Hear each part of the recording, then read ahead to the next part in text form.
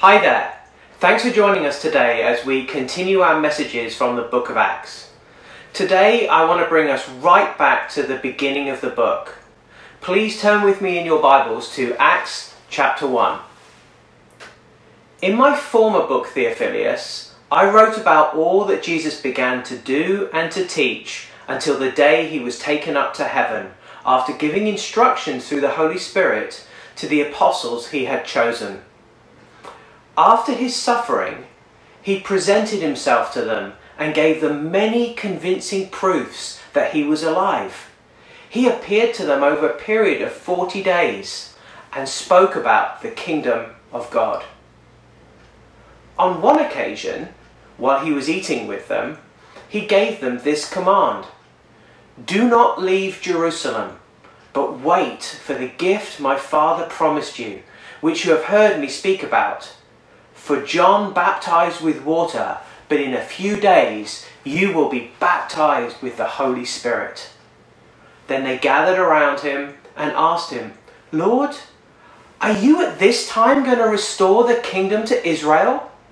He said to them, "It is not for you to know the times or dates the Father has set by his own authority, but you will receive power when the Holy Spirit comes on you, and you will be my witnesses in Jerusalem, in all Judea and Samaria, and to the ends of the earth." We're in the middle of a series of stories of revolution, stories of God's kingdom breaking into the lives of people all across the ancient world. We've heard about the radical transformation of a small group of dejected Jesus followers, devastated by his death at the hands of religious and secular authorities, into brave and emboldened band of brothers and sisters that transformed their world, as well as the lives of countless millions upon millions of believers ever since. Luke recorded the earliest stories in the history of this revolution, describing how the power of the kingdom of God was unleashed by the risen Christ through the outpouring of the Holy Spirit, exactly as Jesus told his disciples it would happen. And it continues today. We are part of that same band of brothers and sisters, receiving the same Holy Spirit. God's kingdom is still expanding. It's transforming lives right across the whole earth, exactly as God told us in his word that it would. Like the disciples, we don't know when it will ultimately be revealed in all its fullness and glory, but we do know that God's plan is certain. It's fixed according to his eternal, unchanging purposes. And we also know we have the privilege of participating as his witnesses in his kingdom expansion to the ends of the earth, exactly as he planned since before the beginning of time for us to do. We are living through what many are calling a unique time in our history. As countless social media memes tell us, 2020 is proving to be a year unlike anything we've ever experienced in our lifetimes. And I suspect it's one that we would like to move on from as soon as we can. This week will probably be particularly challenging because of the tensions in our nation around the election. These tensions have only been heightened by the underlying unease we all feel from a pandemic that never seems to end. Whether in the news, social media, or just driving around town, it's almost impossible to escape the nasty rhetoric and friction in our society right now. Former National Review staff writer David French has just published a fascinating book. It examines some of the possible ramifications of the growing conspiracy-minded rhetoric in the US. He commented that the United States is less united as a country than at any time in history since the Civil War. We are more diverse in our principles and societies than ever before. But red and blue states, secular and religious groups, and liberal and conservative idealists have one thing in common. They believe that their distinct cultures and liberties are being threatened by an increasingly violent opposition. Clustering is feeding extremism. Extremism is feeding anger.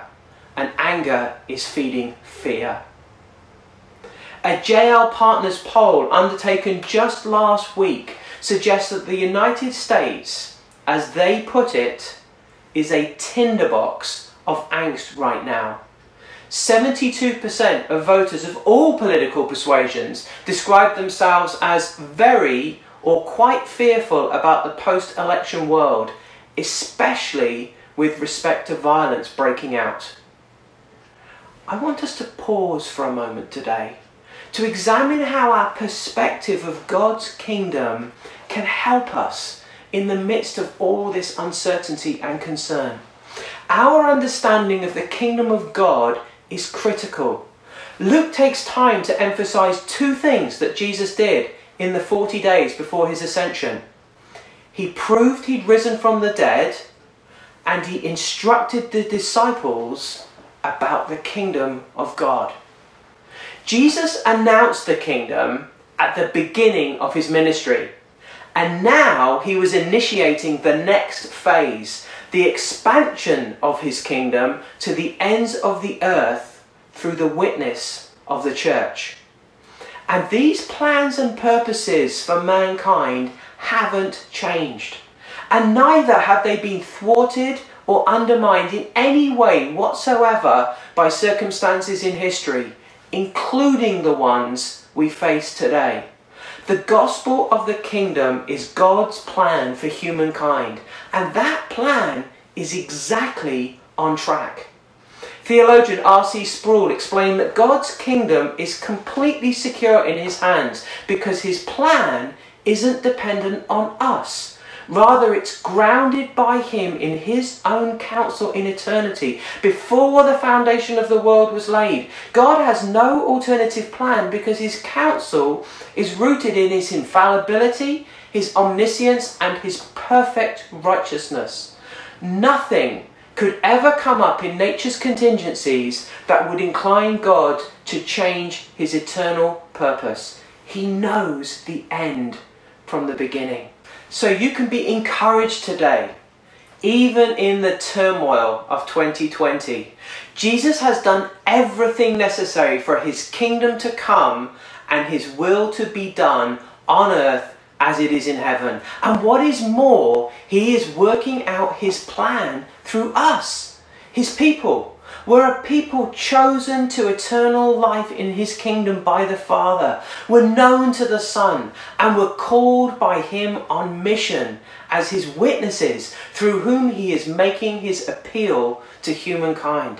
Jesus said, "I know my sheep and they follow me. I give them eternal life and they will never perish. No one can snatch them away from me, for my Father has given them to me, and he is more powerful than anyone else."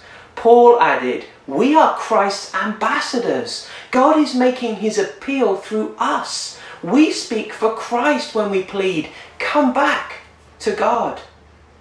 Our understanding of God's kingdom has a profound impact on the way we view our lives and purpose, as well as the way we relate to others.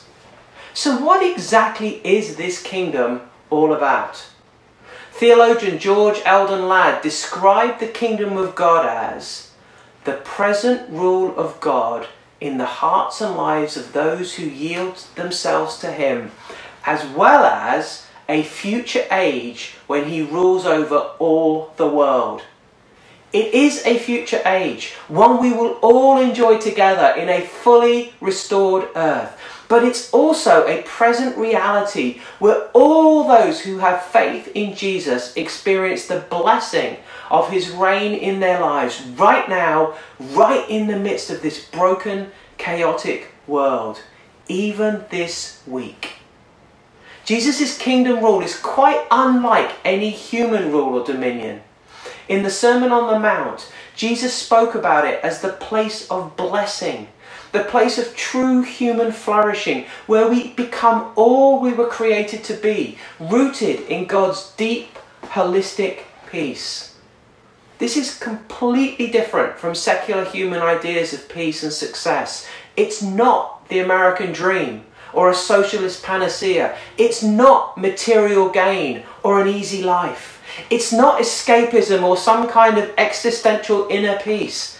It's not even the present absence of suffering and pain. It's what the Bible calls shalom, the place of flourishing that can only come from being held securely in the peace of Christ in the midst of the turmoil and strife of the world. I'm not sure where this photograph came from, but I love this lighthouse keeper standing nonchalantly in the doorway of his lighthouse, hands in his pocket looking out at a raging storm. The storm is wild, but he knows he can trust the lighthouse's foundation to keep him safe. This is something like the peace we enjoy in Jesus in his kingdom. This is shalom. It doesn't matter what storms rage around us. His love and peace remain strong and secure. He won't let us go. Now, this doesn't mean we don't face trials and tribulations. Indeed, Jesus warned us about them. But our foundation isn't rooted in this temporal life. It's rooted in the eternal promises of God, who holds us securely in his hands. As amazing as the peace we receive in God's kingdom, the kingdom of God isn't just about peace for us. It's also, as Jesus announced right at the beginning of his ministry, the fulfillment in himself of God's long-standing promises to humankind. It's good news to the poor, freedom for the captives, liberty for the oppressed. It's the Lord's favour lavished on all who would receive him.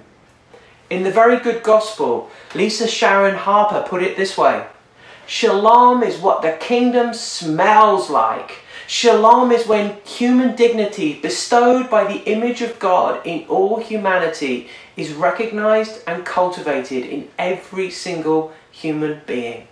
It's the vision set forth in the garden and the restoration God desires for every broken relationship. Because despite our anxious minds, despite divisions and despite threats of violence, God's vision remains wholeness for a fragmented world, peace for a hurting soul.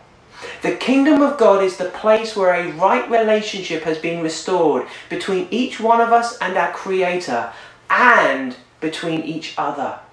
It's the way the two greatest commandments, to love God and to love our neighbour, are fulfilled. This is the core message of the gospel. The good news of the kingdom of God that Jesus proclaimed and demonstrated. The shalom of God has arrived and is available to all who put their faith in him.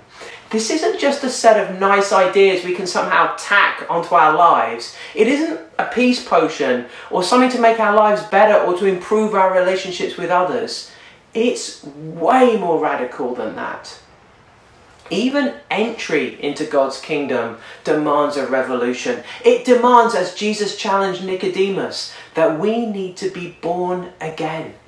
Jesus said, I assure you, no one can enter the kingdom of God without being born of water and the Spirit.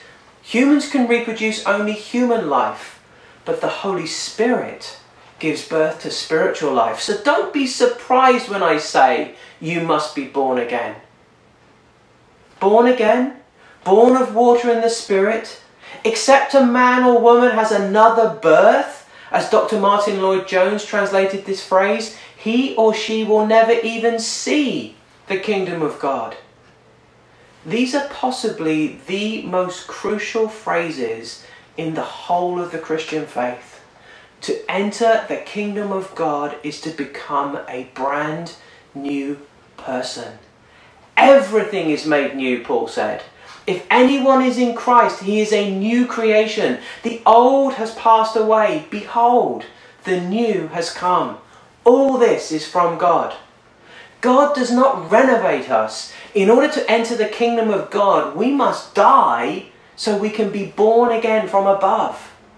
This is the great act of God. This is the great mystery of our faith. This is the miracle initiated by God himself and received by faith, by those given the power to receive him, as the Apostle John said right at the beginning of his gospel. And this changes everything. As Christians, we've been transformed out of the kingdom of this world into the kingdom of God. We are new creations in Christ, and that means everything is now different, including how we see the world. We have new eyes of faith to see the world through. We've been raised from the dead along with Christ, and we've been seated with him in the heavenly realms. Our vantage point has changed, and so now we view the world differently. We look at the world through the lens of the kingdom of God, rather than with our old natural eyes. And we're not just members of this new kingdom, we've been given a part to play.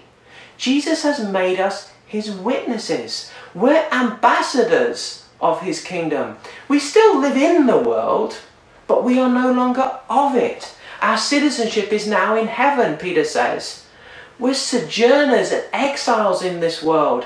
The world is now like a foreign country that we've been placed back into to represent the kingdom of God. This isn't a new idea dreamed up by modern theologians. I know I've used this quote before, but it's so good, I want to say it again. In one of the earliest defenses of the gospel from the 2nd century, the writer put it like this: Christians are indistinguishable from other men, either by nationality, language, or customs. They do not inhabit separate cities of their own, or speak a strange dialect, or follow some outlandish way of life. With regard to dress, food, and manner of life in general, they follow the customs of whatever city they have to be living in. And yet, there is something extraordinary about their lives. They live in their own countries as though they were only passing through. They play their full role as citizens, but labour under the disabilities of aliens. Any country can be their homeland, but for them, their homeland, wherever it may be, is a foreign country. Like others, they marry and have children. They pass their days on earth, but are citizens of heaven. Obedient to the laws, they live on a level that transcends the law. We are still in the world. We play our full role as citizens, but we are no longer of the world. Something extraordinary has happened, and we are now strangers and exiles in our own towns. We've become aliens in a familiar world with a mission. We are God's people, partnering with the risen Christ to live out his rule and reign in our own lives and among those he's placed us with. We are now part of God's plan to change the world. And as I mentioned in the introduction, God is making his appeal to the world through us. How poignant is that right now? We are living in unprecedented days, and as citizens of heaven, our response to the circumstances we face at this moment in history really matters. We are part of God's plan to change the world, and when God wants to change the world, he does it his way. Drawing heavily on the language of the Sermon on the Mount, theologian N.T. Wright said, "When God wants to change the world, he doesn't drop bombs or roll out the tanks. He sends in the meek, the merciful, the humble, the peacemakers, the pure in heart, and those who hunger and thirst to see justice done. The kingdom of God is about restorative justice." Southern Baptist Ethics Commission President Russell Moore said, "The vision of the kingdom, then, will not just inform us on what to care about, but also how we advocate for such things. Our mission is defined in terms of a gospel appeal to reconciliation, not to the subjugation of our foes. As followers of Jesus, we are now part of God's revolution, and that totally changes the way we engage with the world. We are no longer like other people. We are not meant to be like secular human revolutionaries, fighting our corner against others that think differently than we do. No, we are Christ's representatives, called to engage with the world under his terms. God's revolution is unlike any human revolution. As Wright and Moore said, it's not about bombs and tanks, harsh words and judgment. It's not about undermining and subjugating our enemies like the world does. No, it's the opposite. God's revolution is a reconciliation revolution, and it's brought about by the meek, the merciful, the humble, the peacemakers, by the nobodies in this world's eyes that are now flourishing under the shalom peace of Christ in his kingdom. Those who are able to demonstrate to those around them what fullness of life actually looks like. This is going to be a challenging week for many people. No matter how the election turns out, there are going to be many that are disappointed and disillusioned, both within our church family as well as in the wider community. This is such an important time to consider our words and actions carefully. While you may feel really strongly about what is happening right now, before you speak, can I encourage you to think deeply about the impact your words will have on those that hear or read them. Put yourself in their shoes. Try to understand why they might feel the way they do. Let's take a moment to lift up and support our brothers and sisters, our family, friends, co-workers and neighbours this week, especially those who have different views from ours. Let's reflect the shalom peace of God's kingdom to everyone we encounter this week, including in our tweets and posts on social media. Let's act with meekness, mercy, and humility. Let's be the peacemakers the kingdom calls us to be. I'd like to close my message today with an encouragement to all followers of Jesus in these difficult times to remember that we are chosen members of the kingdom of God. We are in the world, but we're no longer of it. We face the same issues and challenges, disappointments and fears as everyone else. But thanks to Jesus, we've tasted the kingdom of God and we've been spoilt for anything else. We have the shalom peace of God deep in our hearts, right in the middle of this chaotic, polarized and broken world. And we have a completely different vantage point on that world. We've died to our old lives. We've had another birth from above by the Spirit. So we are now children of the King, part of a royal household, sons and daughters of God. We're in a different kingdom now. We're foreigners in our old world, placed back into it as Jesus' ambassadors.